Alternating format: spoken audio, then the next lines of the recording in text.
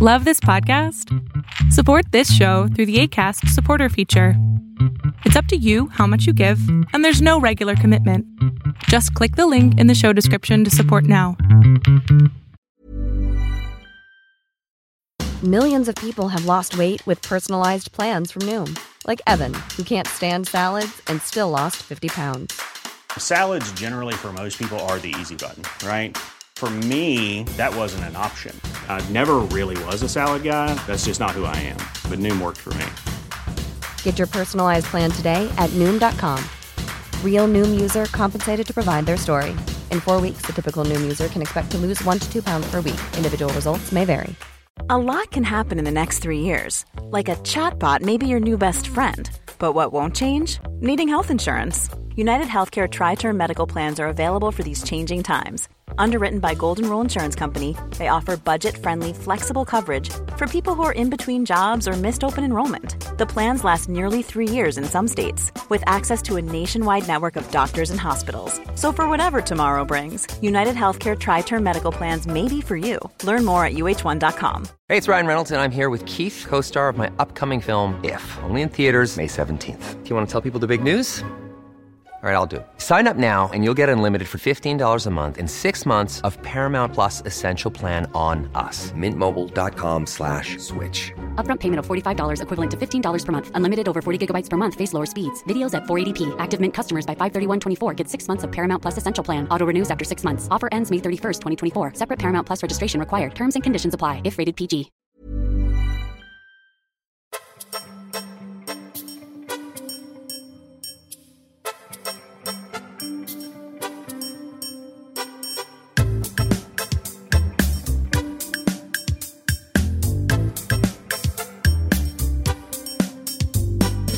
Hey, everybody.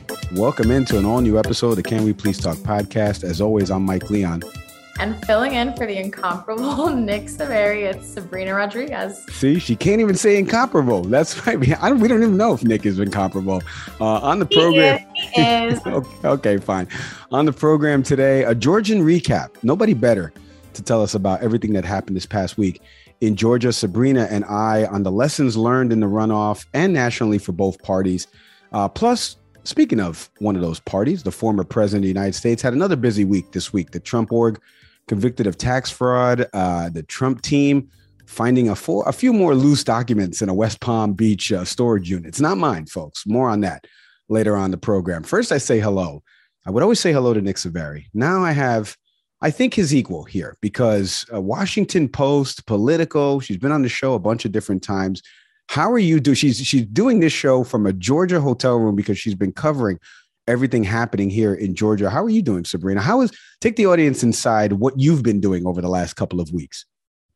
Yes. Well, last few months at this point, I'm good. We have survived the runoff election. We survived the general election. So I am excited to get to go back home to DC tomorrow. But no, it's been a good run in Georgia and finally over. We got results. We can unpack those. That's right. And we have a lot to unpack because I want to ask you just at a high level, though. You were obviously down there for so long talking to different people, voters especially. I'm going to play a little sound later on about something I want to get your reaction on. But just at a high level, were you shocked at all in terms of the voter turnout this time in the midterms as opposed to what it was in November? A lot more people came out this time. What were some of your surprises or maybe some things that just were kind of run of the mill that you were like, oh, that's interesting? Yeah, I mean, it wasn't too surprising to see the strong turnout because so many people in Georgia have now been conditioned to this being normal. While for the rest of the country, obviously being from Florida, this is not the norm, the runoff system and all of that. And so many elections in such a short amount of time is not common. But in Georgia, I mean, one of the things that I expected after the general election was sort of like, yeah, there's going to be fatigue. Like people are so tired of seeing like ads nonstop all day about Herschel Walker and Raphael Warnock. But as soon as I started having conversations with people, that was not the case. Hearing people on the ground and voters and people from all walks of life saying, no, I get it. I understand the stakes. Like, I might not like the idea that I have to go back and vote, but I know that I have to do it. Or yeah, I get the point. Like, I have to, it's my responsibility. Or I hate the other candidate and absolutely I'm going to go and vote. I mean, people obviously have different motivations for why they still went out to vote for the runoff election. But I think it's made very clear what the stakes are in Georgia. I will say, I think it was surprising to see the differences between the campaigns in the final days of just the number of campaign events and things like that. We got some indication that, Republicans were really worried and that Republicans were feeling like they were going to lose, because even like around Thanksgiving, Herschel Walker stopped hosting events. He did a 5-day stretch where he had no campaign events. And then meanwhile, you saw the Democratic Senator Raphael Warnock had nonstop, events and stuff. And for someone that's here and following it on a day-to-day basis, it was 5 days is a long time, and sent a lot of signals for what was going to happen. Yeah, that is interesting. And obviously, as somebody who follows you on social media, if you don't follow Sabrina, follow her across the different platforms, but you were posting at some of these events and obviously the different people that were coming down the campaign for both candidates. Let's get into the runoff. Overall, I want to play first the sound. If you missed a little bit of Raphael Warnock's acceptance speech and obviously Herschel Walker's concession speech, take a listen to this. After a hard-fought campaign, you got me for 6 more years. But here's my promise to you. I will walk with you even as I work for you. Because here is what I've learned as a pastor. You can't lead the people unless you love the people. You can't love the people unless you know the people, and you can't know the people unless you walk among the people. But one of the things I want to tell all of you is you never stop dreaming. I don't want any of you to stop dreaming. I don't want any of you to stop believing in America. I want you to believe in America and continue to believe in the Constitution and believe in our elected officials most of all. Continue to pray for them because all the prayers you've given me, I felt those prayers. There's no excuses in life, and I'm not going to make any excuses now because we put up one heck of a fight. I found a lot of that interesting and motivating there on the Warnock side. Obviously, you know why, the tone for both of them. I'm interested. We were just talking about things you were hearing from voters on the ground. There was a poll that we mentioned in the last episode. I had a former TV host that you're familiar with here down in Miami, Rick Sanchez, and Marie Hart, former State Department spokesperson and Fox News contributor. We were talking about some of this stuff playing out, but the poll that we discussed in the last episode was an exit poll, I believe from CNN, which found most of the Herschel Walker voters, about 48% of them, 52% were voting because of Herschel Walker himself. 48% say they were just spiting Raphael Warnock, whereas in reverse, it was 83-17 in favor of Warnock. We've had a bunch of different people on this program kind of analyzing candidates. Matt Brown, who's a colleague of yours, has been on this program as well. But people that have written books that contained Herschel Walker in them, Jeff Pearlman, the New York Times bestselling author. And they've all kind of mentioned Walker was kind of out of his league, right? In terms of just oration skills and other things with respect to not even being a senator, right? Not really in the politics world. But then you see the final tally, 51.4 to 48.6%. What is, as somebody who was on the ground and saw this and covered this, what are the lessons learned from Georgia on a local level and then that we can apply to the national level? Because this race was still close, even though you hear both candidates there, you hear their tone, and you talk to other people that have covered both of these folks, and they're like, this shouldn't be that close, and yet it was. What does that say to somebody who is covering it?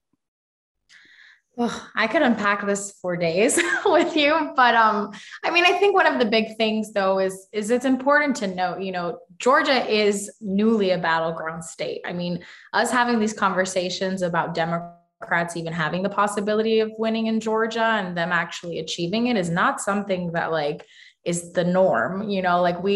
We talk about the swing states that used to be, we talked so much about Florida, or we talk so much about Ohio, and we've seen that those states have shifted red, while Georgia, because of demographic shifts, has just become increasingly of a battleground. I was going to say increasingly Democratic, and that's not that. It's not to say like now suddenly it's going to be a blue state, but it is just a competitive state where Democrats can play. So it's not necessarily surprising to see these close races.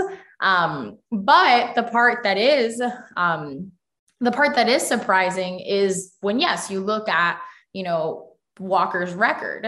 There was so much talk and so many stories in the media about, his past history, allegations of violence, allegations of, he was a staunchly anti-abortion candidate, and him, the allegations that he paid for multiple girlfriends to have abortions, domestic abuse claims, claims that he, questions around whether he even lived in Georgia, because he for decades had lived in Texas and only recently had, moved his voter registration and said that he was living in Georgia. I mean, the list goes on of things that have come up, over his candidacy, of him misrepresenting about himself, that Democrats really seized on. So I think like a big lesson for Republicans that they're grappling with now is the question of candidate quality. At the end of the day, Walker was a candidate that was handpicked by Trump. Trump really pushed for him to run for office. And now there's all the kind of finger pointing in the aftermath of people saying, well, it was built in for him to win. We saw that all these other Republicans won in the state. Governor Brian Kemp, who's also a Republican, won by about 7 points in his race. So they're saying, it was built in. People are frustrated with the president of the United States. People aren't happy with the way that things are going in the country. We should have won this. It shouldn't have been close, and it should have been a Republican win. And now they're really kind of grappling with, okay, well, what is it that's the problem? And a lot of people are landing on that it has things to do surrounding with the former president. So I think it's going to be really interesting to see kind of the soul searching that happens or doesn't happen within the Republican Party right now. Yeah, I'm very interested in that because I don't see how there will be any soul searching. I mean, if you watched Laura Ingraham last night on Fox News, there was some soul searching done on that panel. I want to ask you something because I saw this was another ABC poll of about 4,800 respondents or so. And they made a demographics. They split it into demographics of people that were voting Democrat and Republican. I want to get your response on this because 62% of the people polled in this 4,844 people surveyed, 29% of them were white, 62% were white, right? Of those respondents, 29% voted Democratic, 70% voted Republican. Of the 28% Black respondents, 90% voted Democratic, 8% voted Republican. Of the Hispanic and Latino, 6% of the respondents, 58% Democratic, 39% Republican. Asians, 2% of the respondents, 59% to 39% Democratic to Republican, respectively. And then others, 3%, which was 53 to 41, swinging Democrats to Republicans. I saw this poll, and underneath the poll, it said, white people gonna white people. And it made me laugh. But then you kind of dive into the numbers a little bit more and the makeup of Georgia. What does this say to you about the demographics and the shift of Georgia? Because the big talking point during the night, if you were watching election coverage, I know you were covering it, but across the networks were the large counties that were in the metro areas that still had precincts reporting in and would still have votes trickling in that make up Black and brown, right? And that's where Warnock would eventually take the lead. There was a point where Walker actually took the lead around 10:30 p.m. if you were following across the linear networks. And then all of a sudden, everyone, somehow it went to Warnock. And of course, there was mass confusion on a certain right-wing echo chamber. But what does that say to you about the makeup of the respondents in that poll? That's a pretty large sample size of folks across different ethnicities and genders. And all of a sudden you see that white people starkly voted for Republican and everybody else was mostly Democratic. What does that say to you?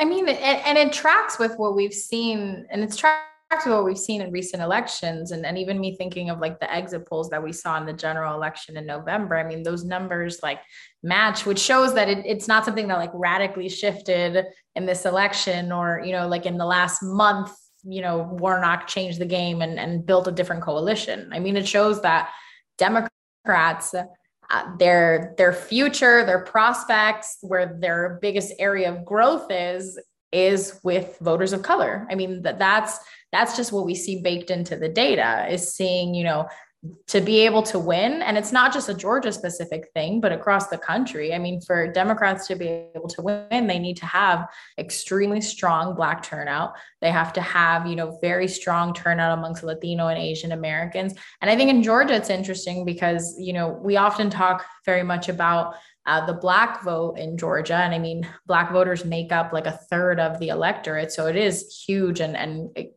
critical. But for these really tight races where the margins are going to be 100,000 votes, 30,000 votes, seeing the growing Asian American population in the state, seeing the growing Hispanic population in the state, and who is talking to them, who is really courting them, I think is really interesting. And because it's not just about, oh, is a Latino going to go and vote Republican? Because that obviously was like the big narrative and conversation we had leading into 2022. But it's more like, are people going to stay home? Do people feel like this affects my life? Like I need to go out and vote.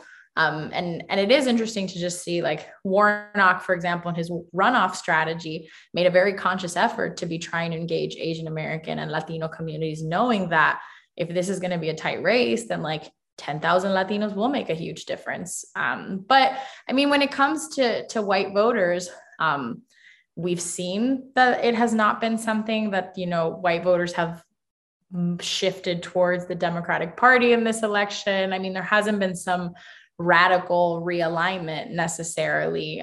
But it just shows us again that when we're talking about the investment, I think so often in the election cycles, we're saying like, well, what are Democrats doing to court like white suburban women? Or what are Democrats doing to court rural voters? And I'm by no means advocating that they need to be doing one way or another. But again, who is the coalition that's helping them win? It is largely these voters of color in these states.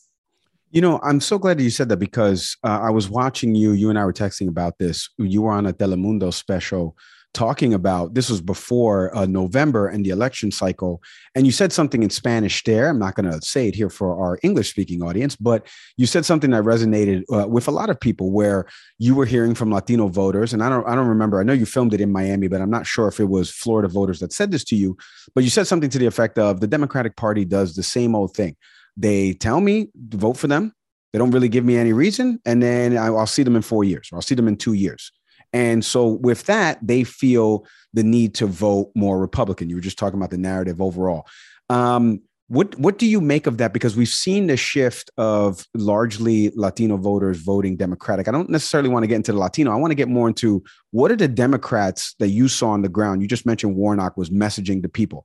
What were they saying? What is the messaging looking like versus the Republican messaging for specifically this campaign, but then also broadly nationally? Yeah, I mean, for Democrats, what we saw on the ground in Georgia was Warnock saying, first of all, I'm here to listen. And it's not something that he only did in the final weeks of the election, because I think that's something that Democrats get criticized, and all candidates, not just Democrats, but get criticized for like showing up in a community a few days before an election and saying like, yeah, we really care about you, come vote for us.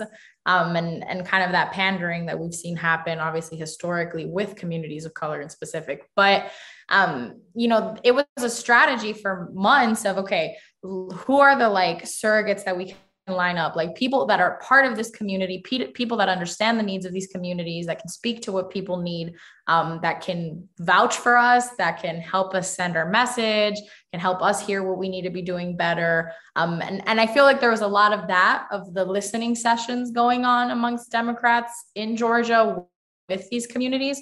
And also, I think one of the things that I thought was really unique talking to groups on the ground here was that it wasn't like, okay, we're going to have the campaign parachute in. It's like, okay, no, we're going to work with organizations that dedicate themselves to this. So Warnock, for example, did a lot with one organization in Georgia called Casa in Action. And they understand the community. So for them, for example, if I was like reaching out to the campaign to talk to them about their Latino outreach or something, or talk to them about their Asian American outreach, they would answer you, but they'd also be like, a really good resource is this group that is, that has people from this community that understand this and all of that. So I think that's an interesting thing that we're seeing a higher awareness of. I won't venture to say now that like, oh, Democrats have like figured out all their problems with like certain groups of voters or anything like that. But I do think in Georgia in specific, there was like a heightened awareness of needing to be better at that. On the Republican side, I mean, and I'll say in Walker's, campaign specifically, there just wasn't that kind of outreach to specific groups.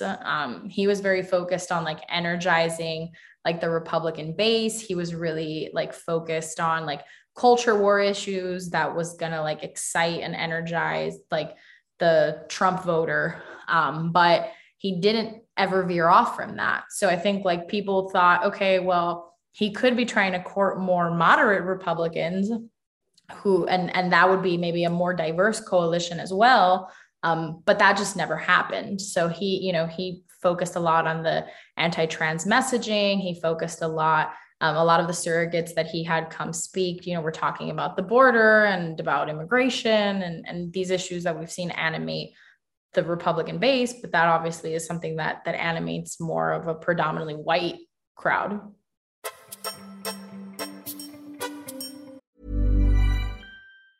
When you're ready to pop the question, the last thing you want to do is second-guess the ring. At BlueNile.com, you can design a one-of-a-kind ring with the ease and convenience of shopping online. Choose your diamond and setting. When you find the one, you'll get it delivered right to your door. Go to BlueNile.com and use promo code LISTEN to get $50 off your purchase of $500 or more. That's code LISTEN at BlueNile.com for $50 off your purchase.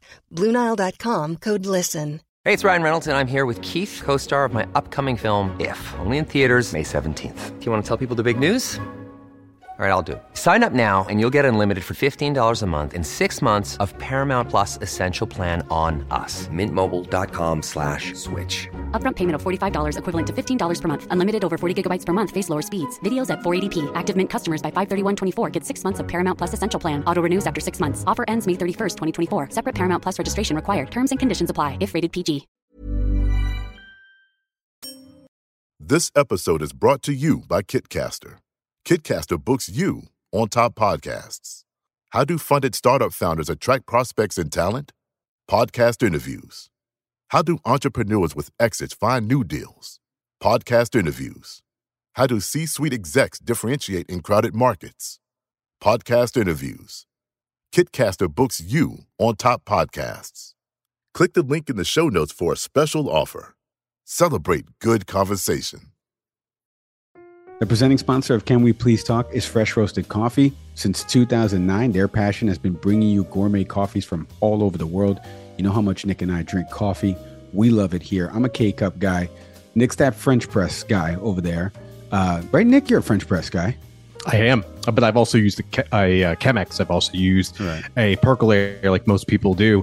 Yeah, but regardless of your type of grind, Fresh Roasted Coffee's got you covered. In addition to single origin blends, Mike's a Colombia person. I'm a Sumatra drinker. They've also got a variety of flavors. You can also get sampler packs too. I'm all about the sampler packs. But most importantly, let's say coffee is not your thing. If you're a tea person, they got you covered too, That's Mike. Right. They cover all their bases. So go there and learn about your coffee style. You go there to a 3-4 question quiz. You'll find out what coffee is recommended for you. So you're learning something in addition to buying something. But as a listener, there's an additional benefit for buying from Fresh Roasted Coffee. Look at this, man. This man sets up the softball. I hit it out of the park. It is true. If you take that questionnaire that's on their site, it's awesome. And it gets you right into the flavor profile that matches you best with the coffee that you should be buying. But you want to enter a promo code at checkout. Put all that stuff into the cart there. Enter in the promo code, Can we get 20? Can we get 20? This offer is valid for new Fresh Roasted Coffee and Positively Tea customers. You're going to get 20% discount on any and all coffee and tea unless otherwise specified. Code is not valid for branded merchandise or coffee gear. One use per customer. Head to freshroastedcoffee.com today.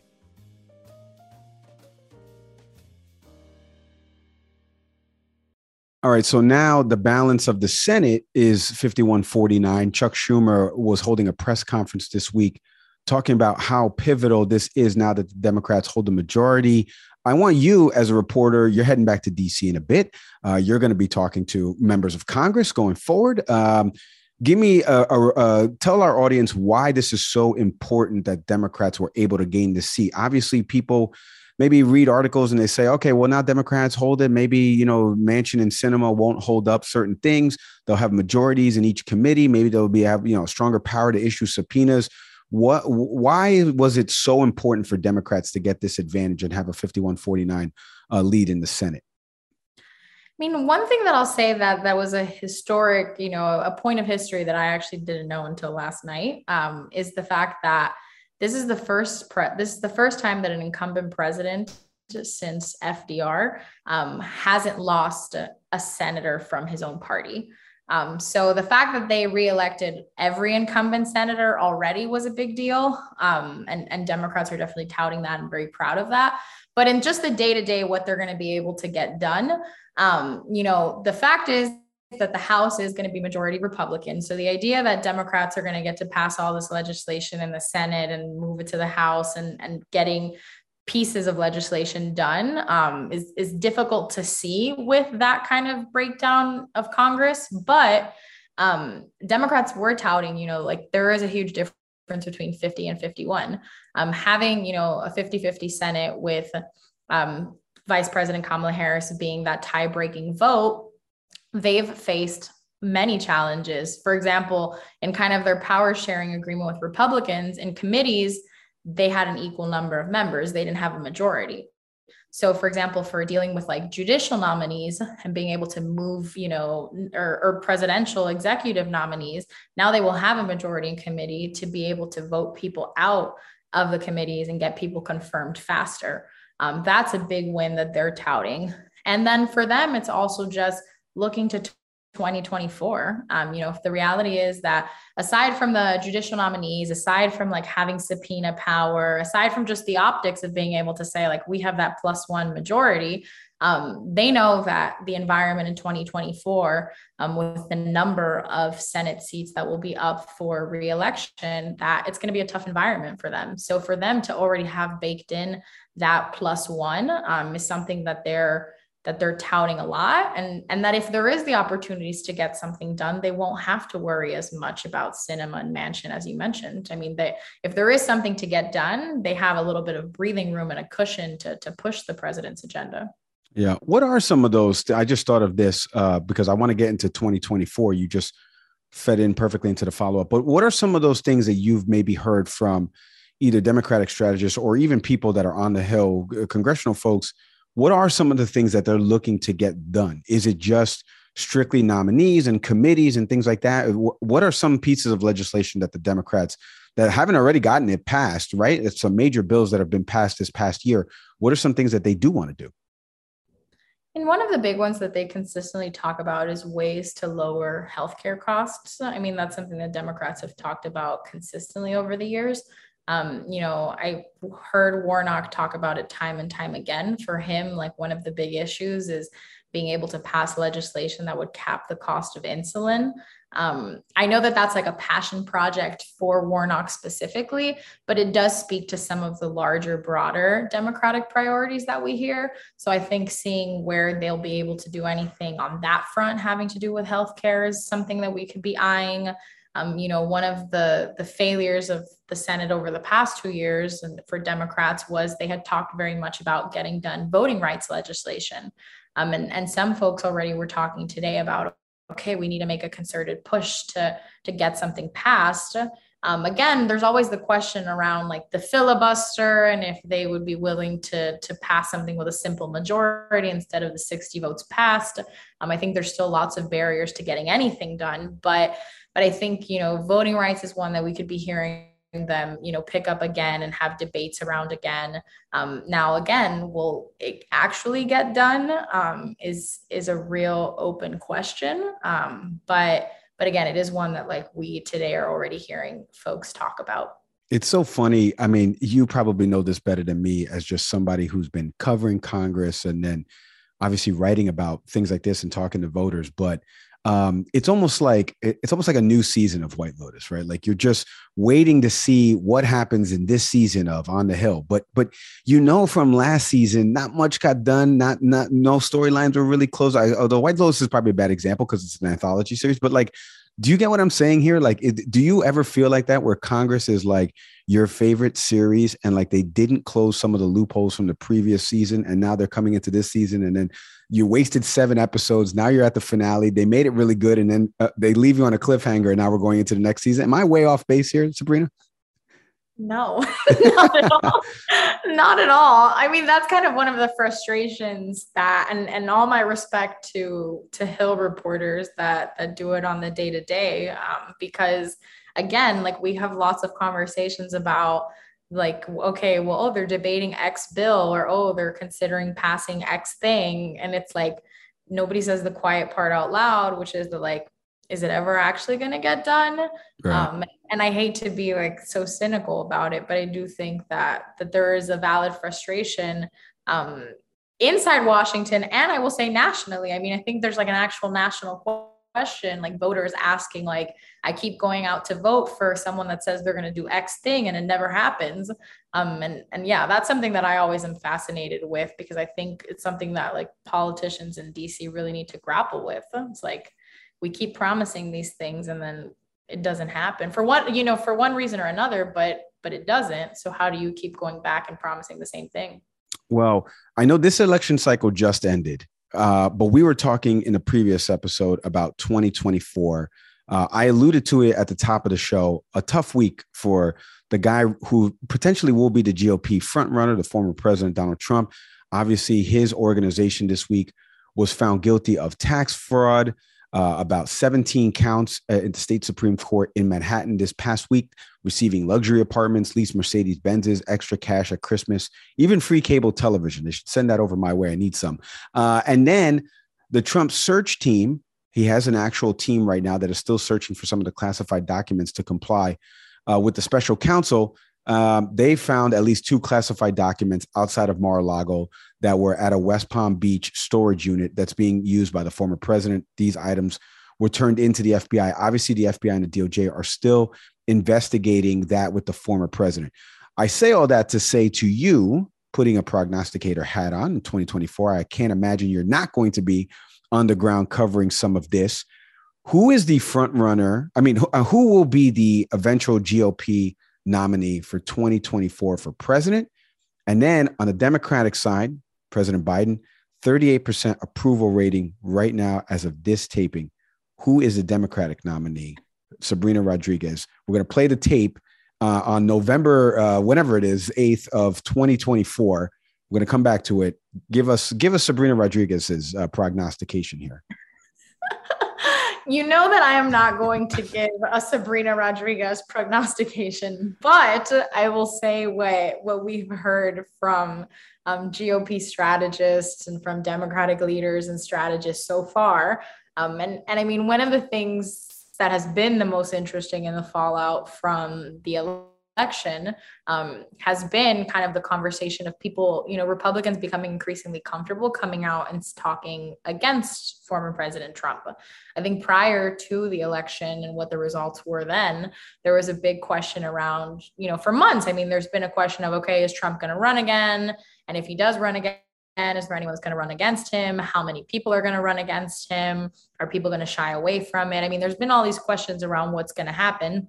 I think there's still several questions to really have answered here. But as we see more people growing comfortable and saying like, we need to invest in the future of the party. Donald Trump is not the future of the party, because that is something we've been hearing more Republicans say, some on the record, some still on background, but them saying there is that question, who is the other person?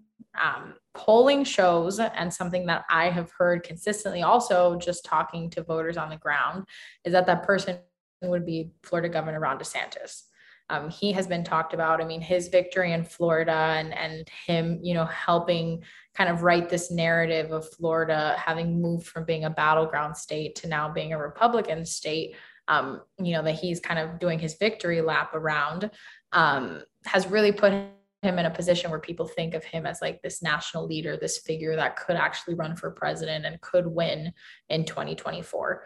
So he's kind of viewed as the front runner, but there's still conversations around like many people piling into the race, people like former Vice President Mike Pence, former UN ambassador and former South Carolina Governor Nikki Haley, people like former New Jersey Governor Chris Christie, former Secretary of State Mike Pompeo. I mean, there's a long list of Republicans that have, signaled interest in running for president that could be announcing. But again, the person that in polling and in conversations is coming up more and more is DeSantis.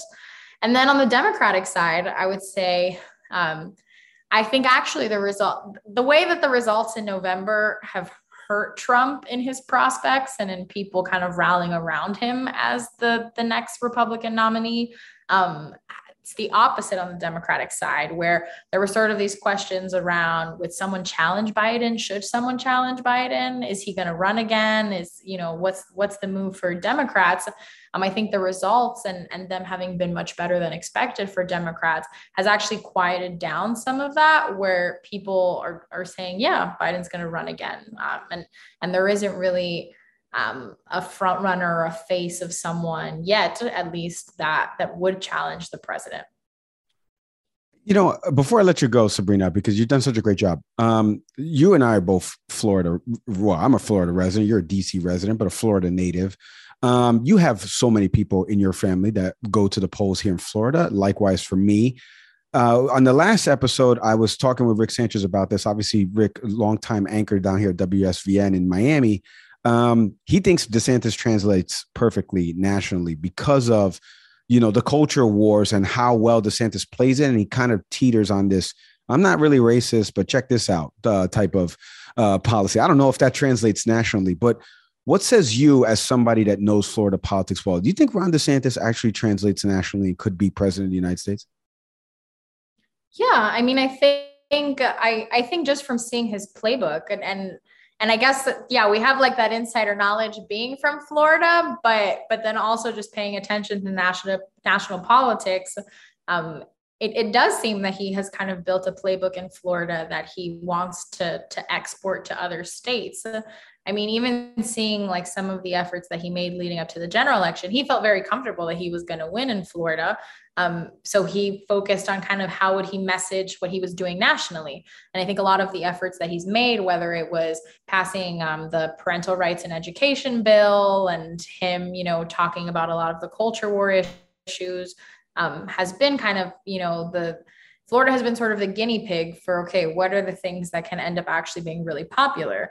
Or what are the things that could end up really energizing Republicans? I think of also, the flight of Venezuelan migrants to Martha's Vineyard, sort of as that, like, okay, what are these things that could animate the base, and just sort of him testing out what works and seeing the popularity that he's built in Florida, and Florida being a diverse state. I mean, Florida being a state, obviously, with so many Latinos, with, older white retired folks, with, having large cities, more rural areas. I mean, seeing, Florida gets talked about obviously as being, like, oh man, Florida and how unique it is. But Florida does have a really mixed bag of people that he has been able to kind of test out policies and rhetoric and his demeanor on during his time as governor. Unique is a very good word there. I know that's not the word you meant to say, but my thank yous to Sabrina Rodriguez for being on the program. You were a fantastic fill-in guest host here for Nick Savary. Wish we could fill her in a little bit more than Nick Savary, but nobody heard that. Sabrina, continued success to you. Safe travels back to DC and all the great work that you did this election cycle, covering everything in Georgia. I wish you continued success. You know that, and you're welcome on the program anytime. Thanks so much for having me. It was fun. We miss Nick, though. We do.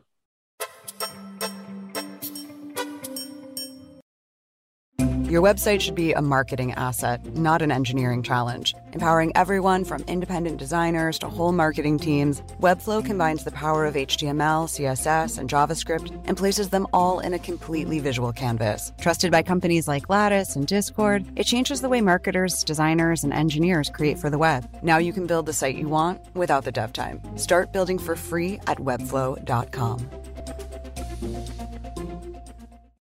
All right, my thank yous there to Sabrina Rodriguez, Washington Post national politics reporter there. She's fantastic. I say the word way too much, but she is fantastic. By the way, I was thinking about this as I was about to do my sign off here. I've never had a chance to myself to just talk to you, the listener out there. I normally make fun of other podcasts that are out there where it's just one person talking into the void and maybe giving you some stats and talking about whatever it is they want to talk about. And they never have people on. And so you don't know how somebody else would feel or is responding to the commentary in real time, like I do have with Nick. And it's a little weird. I got to be honest. It is a little weird to do that. So I am so grateful to the people that have come in and guest hosted while Nick Saveri is probably throwing up after riding another Disney roller coaster that his daughter has forced him on. We miss him over here at Can We Please Talk. Shout out to Sabrina. Seriously, all the great reporting that she's done on the Georgia runoff. I think for me, final take on this, I think the Georgia runoff is really a microcosm of what we've seen play out nationally. I mentioned this now over the last couple of episodes, but I've just been fascinated by, and again, you could easily go to the AP if you're in a Google search engine, whatever search engine you use, and type in the 2022 U.S. elections and just look at the notable races from the House and the Senate and see how close the percentage was of the vote. And on down, different states, Arizona, California, Nevada, Colorado, Minnesota, you'll see 51%. This person won by 50.2%. This person won by 51.8%. It's incredibly intriguing to me that I look at it as the voters said, I am going to take this just like an itemized bill. I'm just going to take it. Yep, I like this person for that, and I like this person for that. I don't care if this is R or D, because the big commonality, though, is if this person doesn't respect election processes and right, it's stolen, it's rigged, why would I vote for that person? And you saw that with Mastriano, you saw that with Kari Lake, you saw that with numerous other candidates. Herschel Walker was not in that election is stolen thing, even though he was part of the Trump umbrella, as you heard there in the soundbite in the first segment. But I just thought that was incredibly fascinating just to see how close these races all were across different states. Look at even Katie Porter in California. She only won by 51.7% to 48.3% in a district where, there's more registered Democrats there, but 9,000 votes separated that. So I thought, and again, California, a traditional blue state. So microcosm for overall. And I just think in 2024, I really do think like we're on an episode, we're like on another season of The Sopranos. We're waiting to see what happened. Tony just got shot and they're leaving us on a cliffhanger, even though that happened in the first episode, season 6. But it's just interesting to me. And Sabrina and other congressional folks have kind of mentioned this, where it's like, they're going to work on this, that. It's so important to vote for this party and that party. Well, okay, now Democrats have the majority in the Senate by 2 votes. Republicans have a 221 to 214 advantage in the House, potentially right now. There's still one race up for grabs. Well, not really up for grabs. They're still counting votes. But, okay, so what happens now? Where's the legislation that gets passed from the House that moves over to the Senate? Is there enough votes? It's like a wash, rinse, and repeat type of cycle. One thing I did want to say before I sign off here, the Ted Cruz story that came out recently, I have said this before, not only on the show, on television as well, violence against members of Congress and their families, even self-inflicted violence, like what happened potentially with Ted Cruz's daughter in this story, if you haven't heard about this, is terrible. I'm sending out, blessings, thoughts, prayers, whatever I can send out to the Cruz family, regardless of his politics and regardless of what we've said about him on this show, the questions we've asked other Texas reporters and people that have covered the senator himself. You don't wish this kind of thing upon anybody's family. It truly is heartbreaking. I thank God that she is still alive. If you hadn't heard about this story, you can go check it out across the various news outlets. But just like Representative Seth Moulton, who came on the program, talked about in his interview, the 988 Suicide and Crisis Lifeline. If you know somebody that's going through something right now, head to 988lifeline.org to find out more information about how that person can get help. Let's get these folks help, because it's got to be tough. I'm thinking about it now as we've made comments about, the caricature that he plays in American politics. And you really don't think about the families that are affected of this, especially when you see a story like this come out and it's somebody younger. I believe she's 14 years old, self-inflicted knife wounds, according to the reports right now as of this taping. And that's really sad to hear. Got her whole life ahead of her. And, you know, wasn't her choosing of her father being in politics, but doesn't mean she's immune from hearing and seeing this play out in her everyday life. So I feel for what he's going through right now, the senator and his wife, Heidi. So I want to send thoughts and prayers to them, because it is, you know, it is tough to go through something like this. Just like, and by the way, this isn't an R&D thing. Just like we mentioned about the Paul Pelosi stuff. This shouldn't be that hard to say acts of violence or somebody needing help and the treatment that they should get. We should take time to say, you know, let's work on our families here. Let's keep them off limits. So thoughts and prayers there to the Cruz family and everything that they're going through right now. Video for as transitionable as I can be in this podcast, all by myself too. I can't believe this. I got all this real estate. I'm talking to myself. Nick, I miss you, buddy. Video, you can check out all of our interviews on YouTube. Type in Can We Please Talk on our YouTube channel. Please hit the subscribe button over there. Audio podcast platforms, you know by now, Apple, Spotify, Google.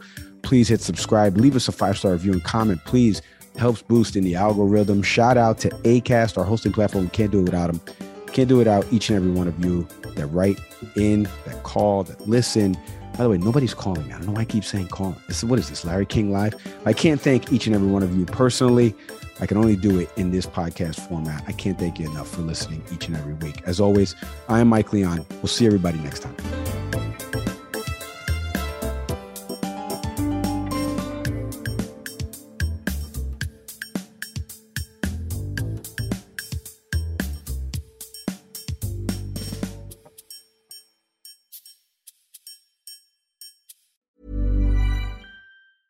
Even when we're on a budget, we still deserve nice things. Quince is a place to scoop up stunning high-end goods for 50 to 80% less than similar brands. They have buttery soft cashmere sweaters starting at $50, luxurious Italian leather bags, and so much more. Plus, Quince only works with factories that use safe, ethical, and responsible manufacturing. Get the high-end goods you'll love without the high price tag with Quince. Go to quince.com/style for free shipping and 365-day returns. Are you ready for truly hydrated skin? Meet Hyaluronic Body Serum, a breakthrough in body care from Osea. It's clinically proven to instantly increase hydration by 161%. Their lightweight, fast-absorbing serum delivers 24 hours of nonstop hydration for silky smooth skin without the sticky afterfeel. Osea's latest innovation combines the magic of their best-selling Hyaluronic Sea Serum with a new formula that's good for the whole body and 5 types of hyaluronic acid to target every layer of the skin. Osea is a women-founded, women-led brand that's been crafting seaweed-powered products for nearly 30 years. The best part? Everything Osea makes is clean, vegan, cruelty-free, and climate-neutral certified, so you never have to choose between your values and your best skin. Treat your skin to clean, vegan skincare from Osea. Get 10% off your first order site-wide with code SUMMER at OseaMalibu.com. That's OSEAMalibu.com, code SUMMER.